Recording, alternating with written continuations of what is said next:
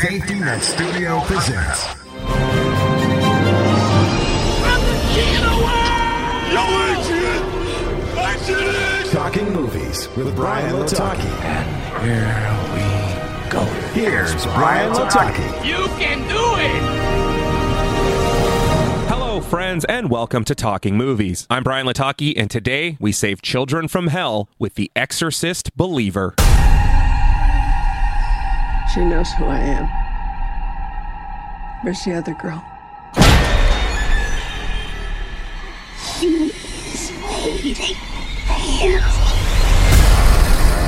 What you're doing here is dangerous.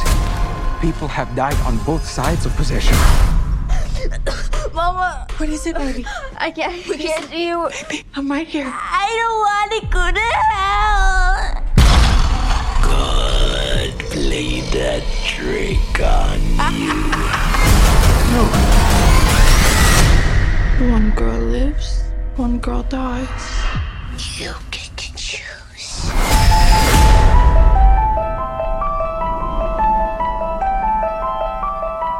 When two girls disappear into the woods and return 3 days later with no memory of what happened to them, the father of one girl seeks out Chris MacNeil, who's been forever altered by what happened to her daughter 50 years ago. Written by the team of Peter Sattler, David Gordon Green, and Scott Teems, and directed by David Gordon Green, The Exorcist Believer stars Ellen Burstyn as Chris MacNeil, Linda Blair as Reagan MacNeil, Jennifer Nettles as Miranda, Leslie Odom Jr. as Victor Fielding, and features Ann Dowd, Raphael Sparge, Norbert Leo Butz, Olivia O'Neill, and Lydia Jewett. Hot off their success revamping the Halloween series with a new trilogy, David Gordon Green, Danny McBride, and their team now take over the Exorcist series, doing away with the many sequels and spin-offs and developing a direct sequel to William Friedkin's 1973 masterpiece. Once again, this is a planned trilogy of new films, introducing new characters interspersed with classic characters to flesh out a series that seemingly has more to give. Story-wise, the movie does a great job with a ton of homage to the original film while presenting a ton of new material. While the trailer shows us that this is the same demon that once took over Reagan MacNeil, it's now split between two new little girls, causing a whole new style of terror. It has a shorter runtime than the original and sits at an hour and 51 minutes, but at times it can feel a little bit slow. Now, I'm not sure the last time you watched The Exorcist, but it wasn't a bang-bang horror movie. It was a slow burn watching a little girl become evil incarnate through the second act, while the third act acted as the exorcism itself. And this movie follows that format in the exact same way. So critics and fans, in air quotes, that are calling this movie slow are more likely comparing it to more modern films where this is a constant state of fear from the opening credits. Acting-wise, the movie is done pretty well. The genuine fear, anger, and frustration that the families and friends show is done really well, as are the possession scenes themselves. Nobody stands out as a bad actor, while at the same time, nobody jumps out as being really, really good either. It's what one should expect out of a higher budget horror movie. What this movie does really well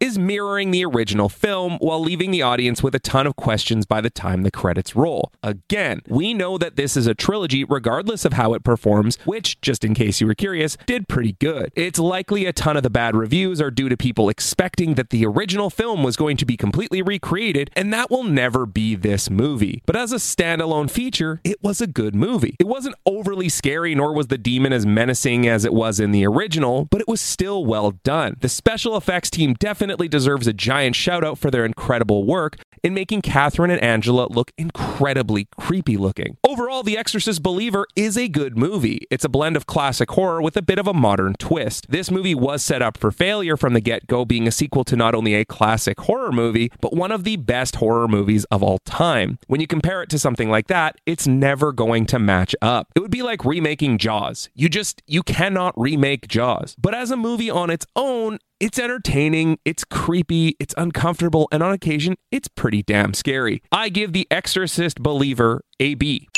Well, it's officially fall and the weather is cold out, but there's no reason that you shouldn't look hot. Nick and the team at Swish Barbershop at 844 St. Mary's Road are ready to line you up and make you look your best. Walk-ins are welcome, or you can visit my barber by booking today at boybarbernick.com. I've just been handed an urgent news story.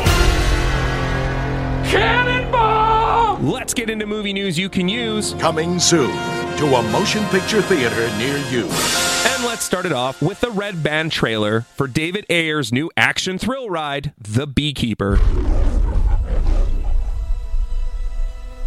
You're a blessing, Mr. Clay.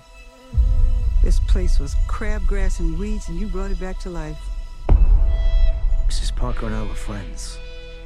She was like family. She was the only person who ever took care of me. I just got a message saying that there's a problem with my computer. Yes, ma'am, we got this. Yesterday, she shot herself. This is private property. Do you know what they do here? Scamming the weakest in our society. Buddy, I'm counting to 3. 1, 2, 3. There, I did it for you. I'm gonna burn this place to the ground. Will you stomp his ass out? You're telling me one man did this. The only thing you know is he's a beekeeper. A beekeeper? Well, that's not good. Beekeepers is a special program outside the chain of command.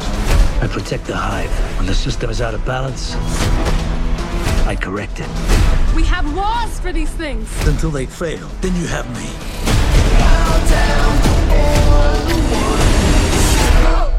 My fingers, he cut them off. Oh, what the fuck, bro? Don't move.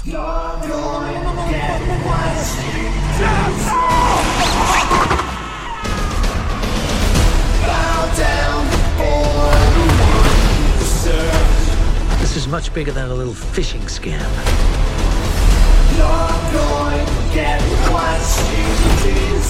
The money's going all over the world. To people in finance, even government. You are a problem. Goddamn right, I'm a problem.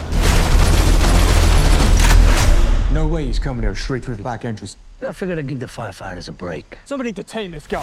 Ah!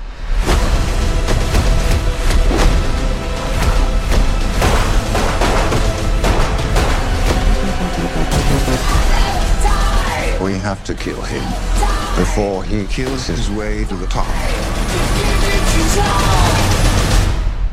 Honey? It's flammable as fuck. Oh no.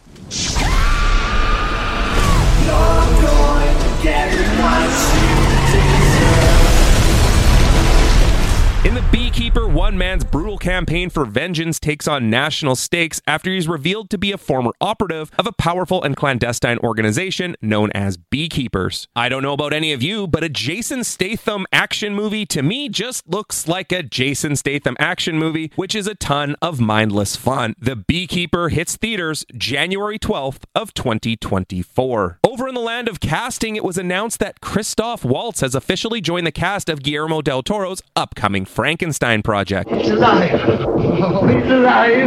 It's alive. It's alive. It's alive. Del Toro's Frankenstein project will also star Oscar Isaac, Andrew Garfield, and Mia Goth, but due to the ongoing SAG strike, the project is not quite in development. In other upcoming projects, it was announced by Universal Pictures that Chris Rock will be directing an upcoming Martin Luther King biopic based on Jonathan Ives' biography titled King: A Life. The project is also expected to be produced by Steven Spielberg's Amblin Partners. Another biopic that's going into production is Anton Fuqua's Michael, which aims to be an in-depth portrayal of the King of Pop's complicated life and legacy. According to The Wrap, Michael will be distributed by Universal Pictures, while Lionsgate will be producing the film as well as distributing the movie domestically. It will also be produced by Graham King, who served as a producer on Bohemian Rhapsody, while the script is written by John Logan, whose credits include Gladiator, The Aviator, and Skyfall. Michael is set to star Jafar Jackson, the son of Michael's brother and Jackson 5 member Jermaine Jackson, and currently has no release date set. Now that the writer's strike is done, Marvel is continuing to be busy as director Matt Shakman is setting up for his upcoming Fantastic Four project. During an interview with Collider, Shakman said, quote, "It's different in so many ways. I wish I could be specific, I wish I could say more, but we are doing things very differently from a story standpoint, from an approach to the filmmaking standpoint that really fits the material. I wish I could say more. I would love to, but I can't. But I think it's going to be unlike anything you've seen before, and certainly unlike anything at Marvel that you've seen before. Now that the WGA strike has concluded, work is resuming resuming on the script, but casting shouldn't be expected until the SAG-AFTRA strike ends. Shackman said, quote, "We're in the middle of a SAG strike, and I'm keeping my fingers crossed that they get a great deal really soon, and we can go back. Then once that's resolved, there'll be a plan at that point, but I can't say too much. There will be an announcement at some point. I know that the internet is very excited to find out, and I'm excited to share it. I just can't do it yet." As this is the third Fantastic Four movie, Marvel Studio president Kevin Feige has said that they won't simply be retelling the team's origin, as that should be widely known. Fantastic Four is currently scheduled for a May 2nd, 2025 release date. CD Projekt Red, the company responsible for The Witcher and Cyberpunk 2077, have announced today that they're teaming up with Anonymous Content to develop a live-action Cyberpunk 2077 project. Some outlets are reporting that the project is a film, while others are claiming that it's a series, but no confirmation has currently been made. The live-action project is still in the early stages of development, but the project is currently searching for a screenwriter to tell a brand new story set in the world of the game. Cyberpunk 2077 finds the player taking control of V, a cyberpunk mercenary for hire who is ready to do whatever it takes to make a name for themselves in Night City, a megalopolis obsessed with power, glamour, and body modification. The video game gained notoriety first by starring Keanu Reeves, but mainly for receiving mixed reviews upon release, widely criticized for bugs, and even being removed from the PlayStation Store for several months while CD Projekt Red worked on the problems. Subsequent updates address many of the issues, and the game has proven to be quite popular. An expansion called Cyberpunk 2077 Phantom City was released last month, featuring Idris Elba as a new character named Solomon Reed. Over on the small screen, it was announced by A24 that they have gained the rights to socialite Paris Hilton's memoir. That's hot. That's hot. That's hot. That's hot. And are adapting it into a TV series. According to Deadline, the deal for Ms. Hilton's memoir is in the neighborhood of six figures, with Hilton's media company 1111 Media, Dakota and Elle Fanning's Llewellyn Pictures, and David Bernard's Middle Child Pictures producing. Paris, the memoir, acts as a tell-all from the media princess, focusing on her struggles with ADHD, her rise to fame, and the heat of the pop culture spotlight, and trying to live a life while under constant scrutiny from fans, paparazzi, and people looking to capitalize on her fame.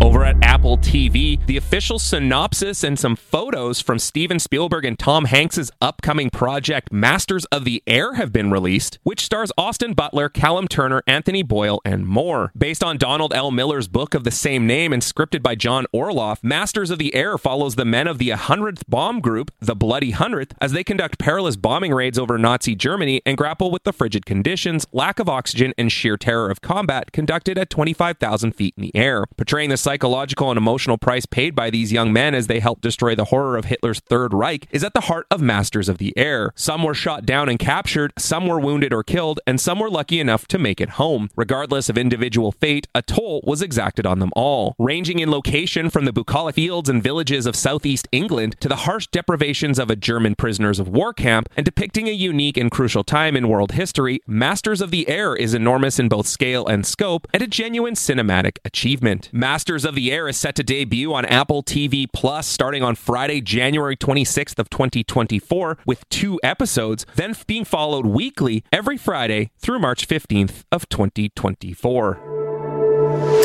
Over at Disney/Hulu, it was announced that Season 4 of Only Murders in the Building will be going ahead, starring Steve Martin, Martin Short, and Selena Gomez. In addition to presenting audiences with a complex murder to solve each season, Only Murders in the Building also boasts a collection of guest stars that included Meryl Streep, Paul Rudd, Nathan Lane, Jesse Williams, Cara Delevingne, Michael Rappaport, Amy Schumer, Shirley MacLaine, Tina Fey, and so many more. Seasons 1 through 3 are currently on Disney Plus in Canada and Hulu in the States. And finally, we end today on what is questionably bad news. Due to the ongoing SAG-AFTRA strike, Community creator Dan Harmon said he's starting to get concerned about getting the band back together. During a recent interview, Harmon said, quote, "By the time we can re-coordinate, what are the odds that everyone's schedule is going to once again align?" Before the strike started in Hollywood, Harmon, alongside co-writer Andrew Guest and star Joel McHale, pitched a Community movie, which Peacock gave an enthusiastic thumbs up to. The film revolves around the Community gang reuniting for a Greendale Community College reunion, finally making good on the comedy's promise of 6 seasons and a movie. Everyone, with the exception of Chevy Chase, was expected to return. Alongside Joel McHale would be Donald Glover, Allison Brie, Gillian Jacobs, Danny Putty, and Yvette Nicole Brown. While scenes could be shot individually if all were not available to share screen time, Harmon insists on having everyone present for that sweet, sweet community chemistry. He said, quote, "Because the thing that's going to matter most to me as an audience member or to anybody who loved that show is seeing those people see each other. And they still love each other, and it's not going to feel the same if you're shooting them separately at different months in different locations." As of now, the Community film is still expected to move forward.